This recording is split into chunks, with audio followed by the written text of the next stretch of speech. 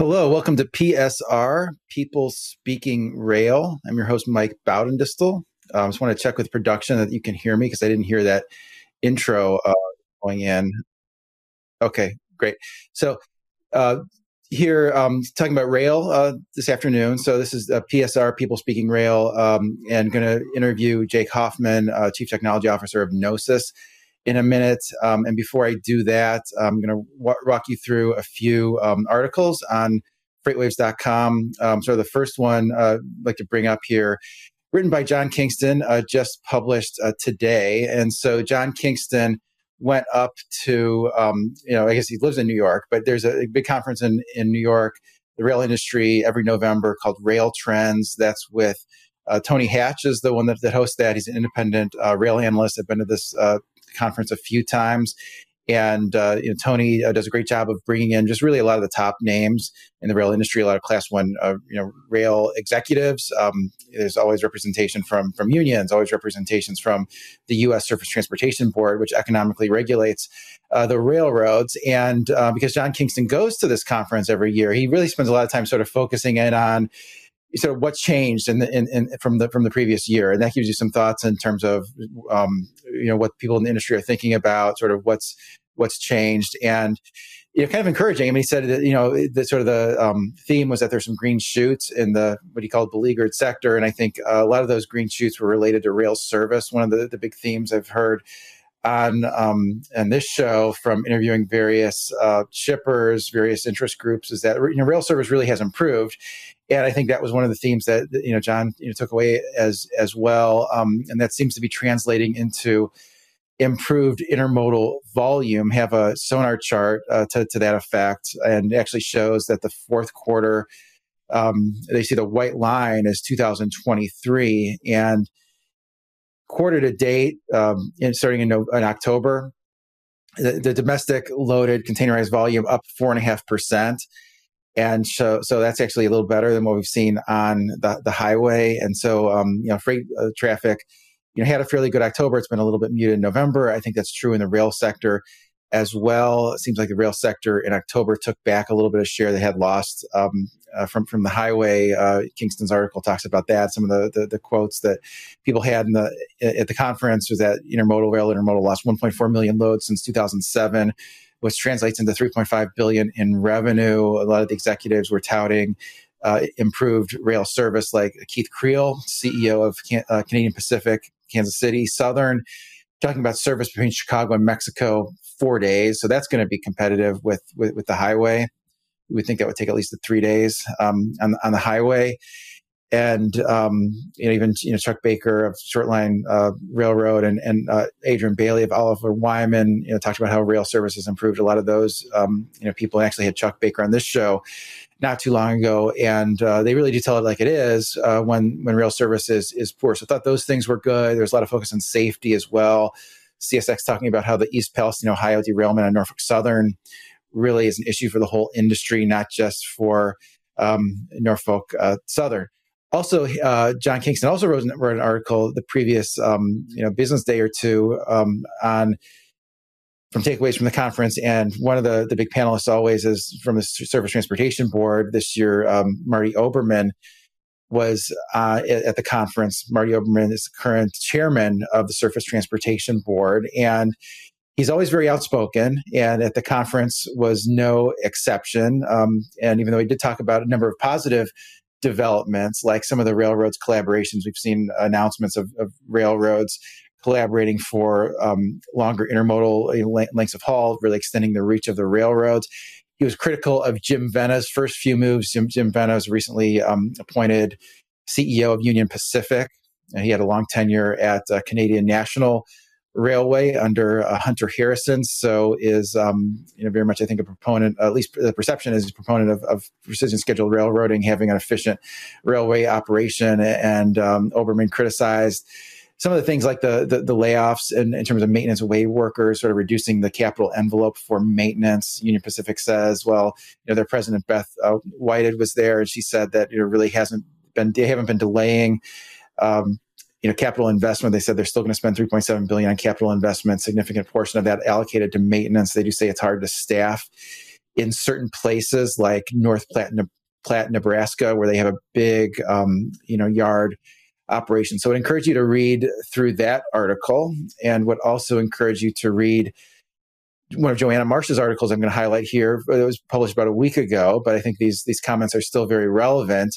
So the Surface Transportation Board gets an earful on proposed rule for reciprocal switching. So I've often had various shipper groups on this show, or various various other constituencies in the rail industry. I've asked them sort of what they want the STB to focus on. And the shippers always seem to say reciprocal switching, which is a way to enhance railway competition by mandating that another competing railroad could quote something, and for an interchange point. So there's a second alternative for a captive shipper. Now, what the shippers say about the current proposed rule, not surprisingly, they said it doesn't go far enough, because the proposed rule only addresses reciprocal switching when there's a service failure. They want it to go beyond that and say, well, the service was okay, quoted an unreasonable rate. That's not in the current proposal. And then they say the service has to be poor for 12 weeks, which is extended period of time. Shippers would like it to have more immediate correction. The rails say, well, the definitions for rail service aren't exactly clear. They're going to have to invest more money in order to be able to provide that data. And then the unions, interestingly, I think maybe what was incremental to me is the unions say that they really would prefer the STB focus in on the common carrier obligation rather than reciprocal switching. And so this is, companies can continue to submit comments up until December 6th. And you do have to wonder, with Marty Oberman, chairman of the Surface Transportation Board, departing. He said he's not going to seek another term, although he is going to stay on for a few months after his term ends at the end of this year, if that, makes any less of a push to enhance railway competition. He has been very, tough on the railroads regarding service. So I encourage you to read all those articles, all really well done. And with that, I want to bring on today's guest, which is Jake Hoffman, Chief Technology Officer of Gnosis Freight. There you are. Good to see you, Jake. Good to see you, Mike. Good to be here. Yeah, so I saw some of your colleagues at F3 a couple of weeks ago, and they were telling me a little bit about Gnosis, and I was pretty intrigued by the concept of being able to really track these containers, and want to just hear from you. Maybe you can just give us a little bit of an overview of Gnosis. Sure. Yeah, I appreciate it. By the way, super jealous I wasn't at F3 this year. Heard it was an incredible time. Definitely going to make it there next year. So Gnosis, we are a software company in the space of visibility. And visibility for us, we've nailed down into what we call container lifecycle management, which is everything around the move of a container. And for the most part, our customers are the international containers, so international freight, anything moving on a vessel, and then anything moving inland on the rail, and a lot of the things that you're an expert at on that rail move. We started just as a software provider, just aggregating EDI data, API data from different people in the supply chain, and then servicing that to our customers, writing automation on top of it, delivery orders, trying to manage demurrage and detention.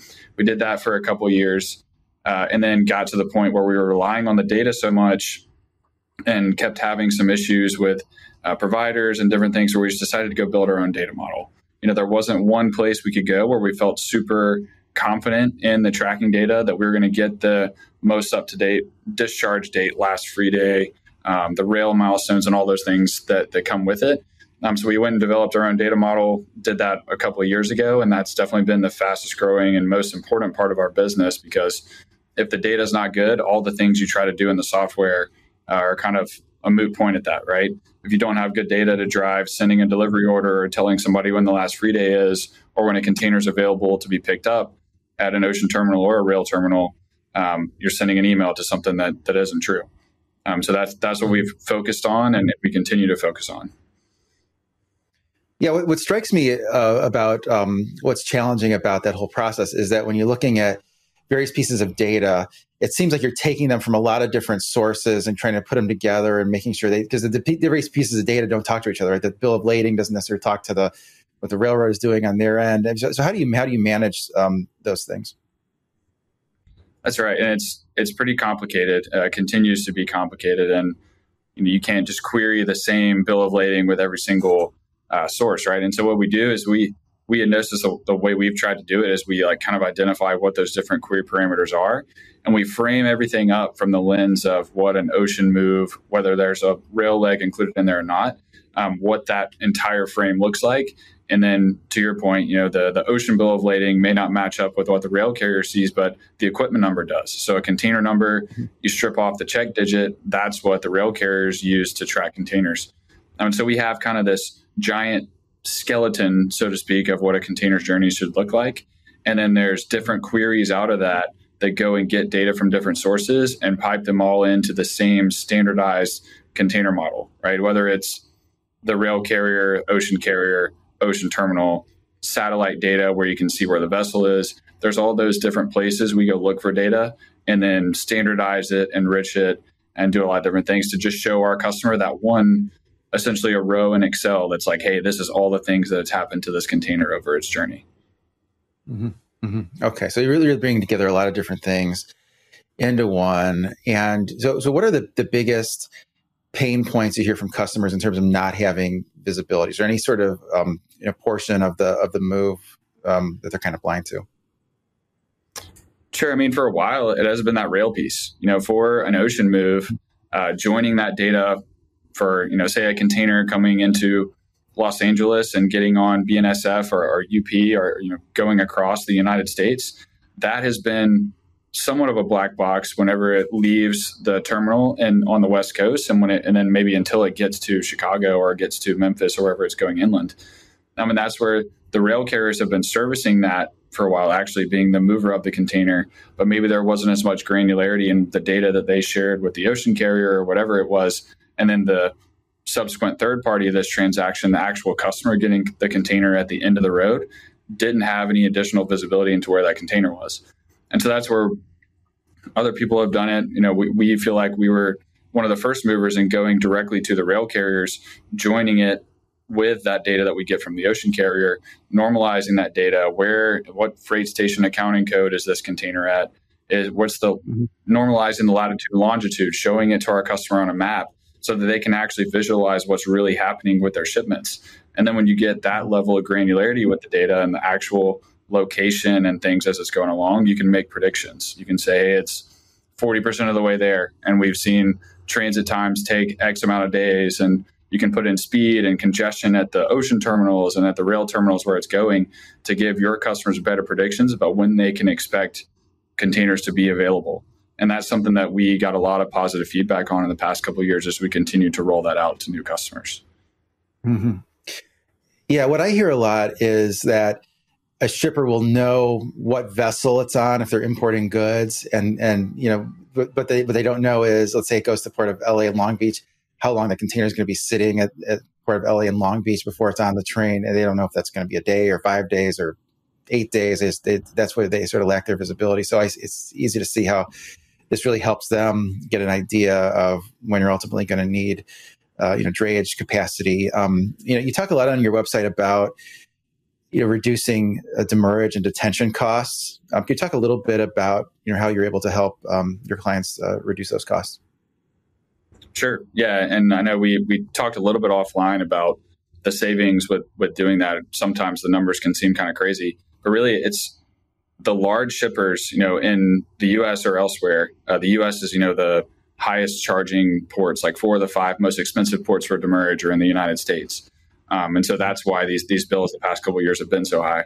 But when you have these large enterprise shippers that are moving thousands of containers a month, the only way that they had previously to aggregate that, understand it, and identify those exceptions is to either rely on a third party, so to rely on a drayage provider, a freight forwarder, or somebody to do that for them, or to take in data from all these different reports and spreadsheets from ocean carriers, from freight forwarders, whoever is getting this data and giving it to them.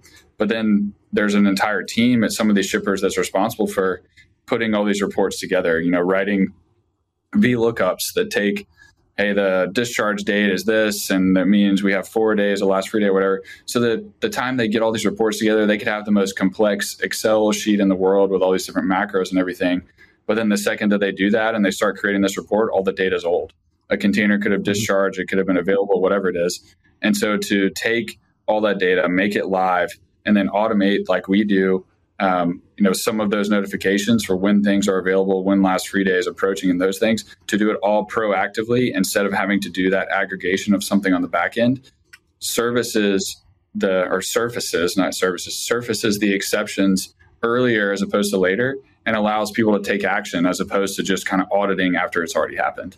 I mean, it's crazy that doing that proactively can result in those kind of savings. But when a container sitting at a terminal is $350 to $500 a day, and you have thousands that are currently at risk of that happening, you don't have time to waste. And that's where every second really counts, and getting that stuff done as early as possible. Mm-hmm. Yeah, so you're saving on a couple different fronts. I mean, you're not just saving the merge and detention costs, you're saving all this time, which those people can be redeployed to do something else and fix issues instead of just searching for the issues in the first place. So yeah, that's pretty neat. Wanted to ask you, I mean, you have so much data, you must see industry trends before sort of the rest of us can see them. Things like when rail service becomes an issue, you must be the first to see it.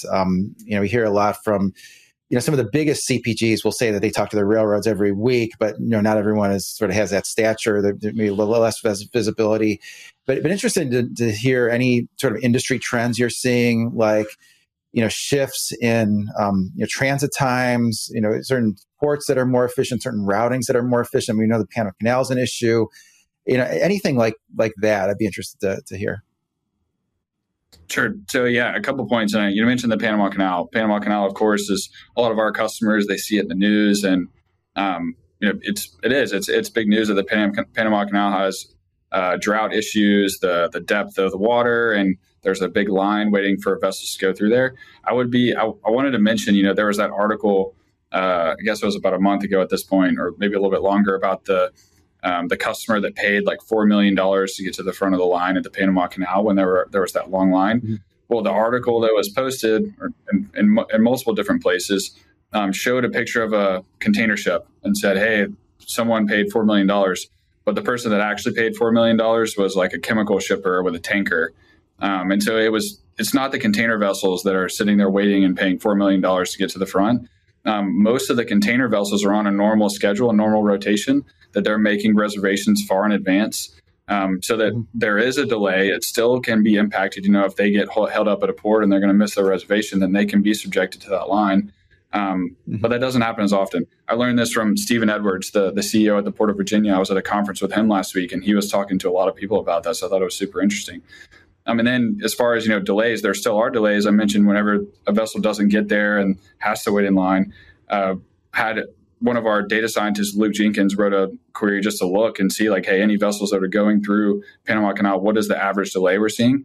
It's on the magnitude of 3 to 4 days, which we've been tracking these things for a long time. And 3 to 4 days, if you ask anybody in ocean shipping, 3 to 4 day delay, that's not that bad. It happens, and things get held up at the port, whatever happens. So that's one example on the Panama Canal front. On the intermodal front, the different routings you can take if you're getting a container from, China, going through LA, going through Seattle, Tacoma, whatever it is, there's certain things that happen. We don't even we don't identify it. Our system just knows what's happening because it's monitoring as all these things are happening in real time. So the example is, for whatever reason right now, and there's, retroactively we could go look and we could say, is it because there's a labor issue at the terminal? Is it because there's congestion? Their vessels are taking longer, whatever it is. We've seen just in the past month, Seattle, Tacoma to Chicago and to these places is taking 5 to 6 days longer than Los Angeles, Long Beach to Chicago, Memphis, and those places. Now, what is the actual reasoning behind that? We can dig into it and we can figure out what these reasons are. But our system is just continuously updating because it sees all these things that are happening, and it's measuring the date of discharge of a container to when it gets on the rail that you mentioned earlier. And it's just automatically using that information to project and give our customers an idea of when they can expect that container. So there's other reasons, and you can analyze it and work and do those things. But we try to let the system kind of work that out on its own. Yeah, and you really have to know what's happening kind of in real time in order to make a routing decision to not get caught up in some kind of congestion. And in some ways, it almost doesn't really matter why there's congestion. I mean, whether it's there's a flood or not having the people at the yard or whatever. It's really kind of that there is an issue, and then sometimes an alternative route is better than you would think. I mean, some of that Panama Canal, like some things we've reported on is, in some cases the delays weren't as bad as the perception. So at other times it was worse than the perception. So it just seems like kind of an objective way to look at things, using your system. You mentioned on your website the sort of the booking and scheduling are unique to each company. The companies do this differently. Can you explain that a little bit? Sure. Yeah. So that's you're mentioning scheduling, and scheduling for us for the people that are listening. Scheduling we consider, and we talk about just in general format, is the scheduling of the pickup of the container and the delivery to a warehouse or a distribution center, wherever that container is going. And so we know we kind of, our product is customizable by design at the end. We know that everybody's different, and then we have made our product to adapt to that. And what I mean is, like, sometimes maybe they have a facility where the drayage carrier is sending an email and saying, hey, I'm going to make a delivery at 5 p.m. today. So it's actually the trucker, the person that's delivering the container, that's setting the appointment and kind of driving that. And then sometimes if it's a live unload and you got to plan labor, maybe a warehouse is the person that's doing that. And so we've kind of made our system modular from the certain aspect where you can group, like, hey, this set of customers follows this model, this set of customers follows this model. And we've seen so many different examples now where everybody does things differently, and we just continue to adapt our product to kind of encapsulate what all those different potential scenarios are. And that's just on the scheduling front. At the very beginning of the process of moving a container on the booking front, that can be, the factory, the supplier is making a booking. It could be an origin booking agent is managing that entire booking process. So there's even more complexity on the front end when you're dealing with making an ocean booking with a freight forwarder, a subsequent ocean carrier, all these different people that are involved. And so we continue to adapt our product to meet all these different things. So it's not as black and white as, hey, we're Gnosis, here's our platform, good luck, this is how we do things, right? We understand that people's our supply chains are super complex, and we try to at least make our product encapsulate 90% of those things, and then work with our customer on the 10% that we can't do out of the box. Yeah, really a lot going on there. It's just with lots of different pieces of data coming from different sources, companies that are very specific. I wanted to ask you also, are there any particular shipper verticals that fit into your system particularly well? I know a lot of the sort of logos you mentioned on your website tend to be industrial, automotive, a lot of tires and those companies, some retailers in there as well. But is there any sort of industry vertical that really fits well? Yeah, we started in furniture, right? Furniture was our first kind of customer vertical that we were in. We got into that market and we understood it super well. But then, since then, that was where we started, and we understood, like, selling inventory as it's on the water. We'd be tracking, like, which couch within a container was sold as it's 8 weeks away, right? And so allowing our furniture customers to kind of prioritize then. Then we got into the automotive space and tires and things where it's, what's really important is there's a date that this container has to get to a distribution center, or else it's going to shut down a production line. And so as we continue to expand to these different verticals, we gain a little bit of expertise in how their supply chains are working. And then we can adapt our process accordingly. So I'd say, there's not really one that we specialize in. We continue to adapt. It was furniture, tires, we're getting into discount, retail, garments. There's all these different verticals that all have their own kind of special ways that the supply chain works. And since our platform and our engineers, every single account manager for all of our customers is an engineer. And so we take that approach because they can sit there with a customer and understand that problem and apply that engineering mindset of, oh, it would be really cool if I could write an optimization algorithm that would look at these variables X, Y, and Z, and then output it for my customer, and that'd make their lives so much easier. And we do that by design because we know that every single customer supply chain is different. And we want to be able to adapt to that and provide solutions for them in that method. Yeah, it makes a lot of sense. You mentioned offline that you do domestic intermodal containers in addition to international intermodal containers. How are those different? Is there added complexity with domestic? Because a lot of times you would have international freight being transloaded into domestic freight, and carrier has to get the container from somewhere. Can you talk a little bit about that? Sure. And that like you said, we talked about it offline a little bit. We kind of stumbled into it by accident where we had to establish these connections to the rail carriers to understand the move at the final piece of an ocean journey, right? It's like, hey, it's moving inland, comes to a terminal, it's going to a rail terminal. But then we realized there's this whole entire world of this intermodal domestic, container moves that we could also track because it's using the same rail terminals, the same infrastructure and things that we're already helping our customers understand. There is a little bit of a difference in it. Getting into the technical piece of it, of course, is like for an ocean move, where it starts and where it ends because you have kind of this plan of an ocean move. It's coming into LA, which we know that it's booked to Chicago. We know where to look for these data points. And then intermodal domestic move, we can get the data from the rail carrier itself.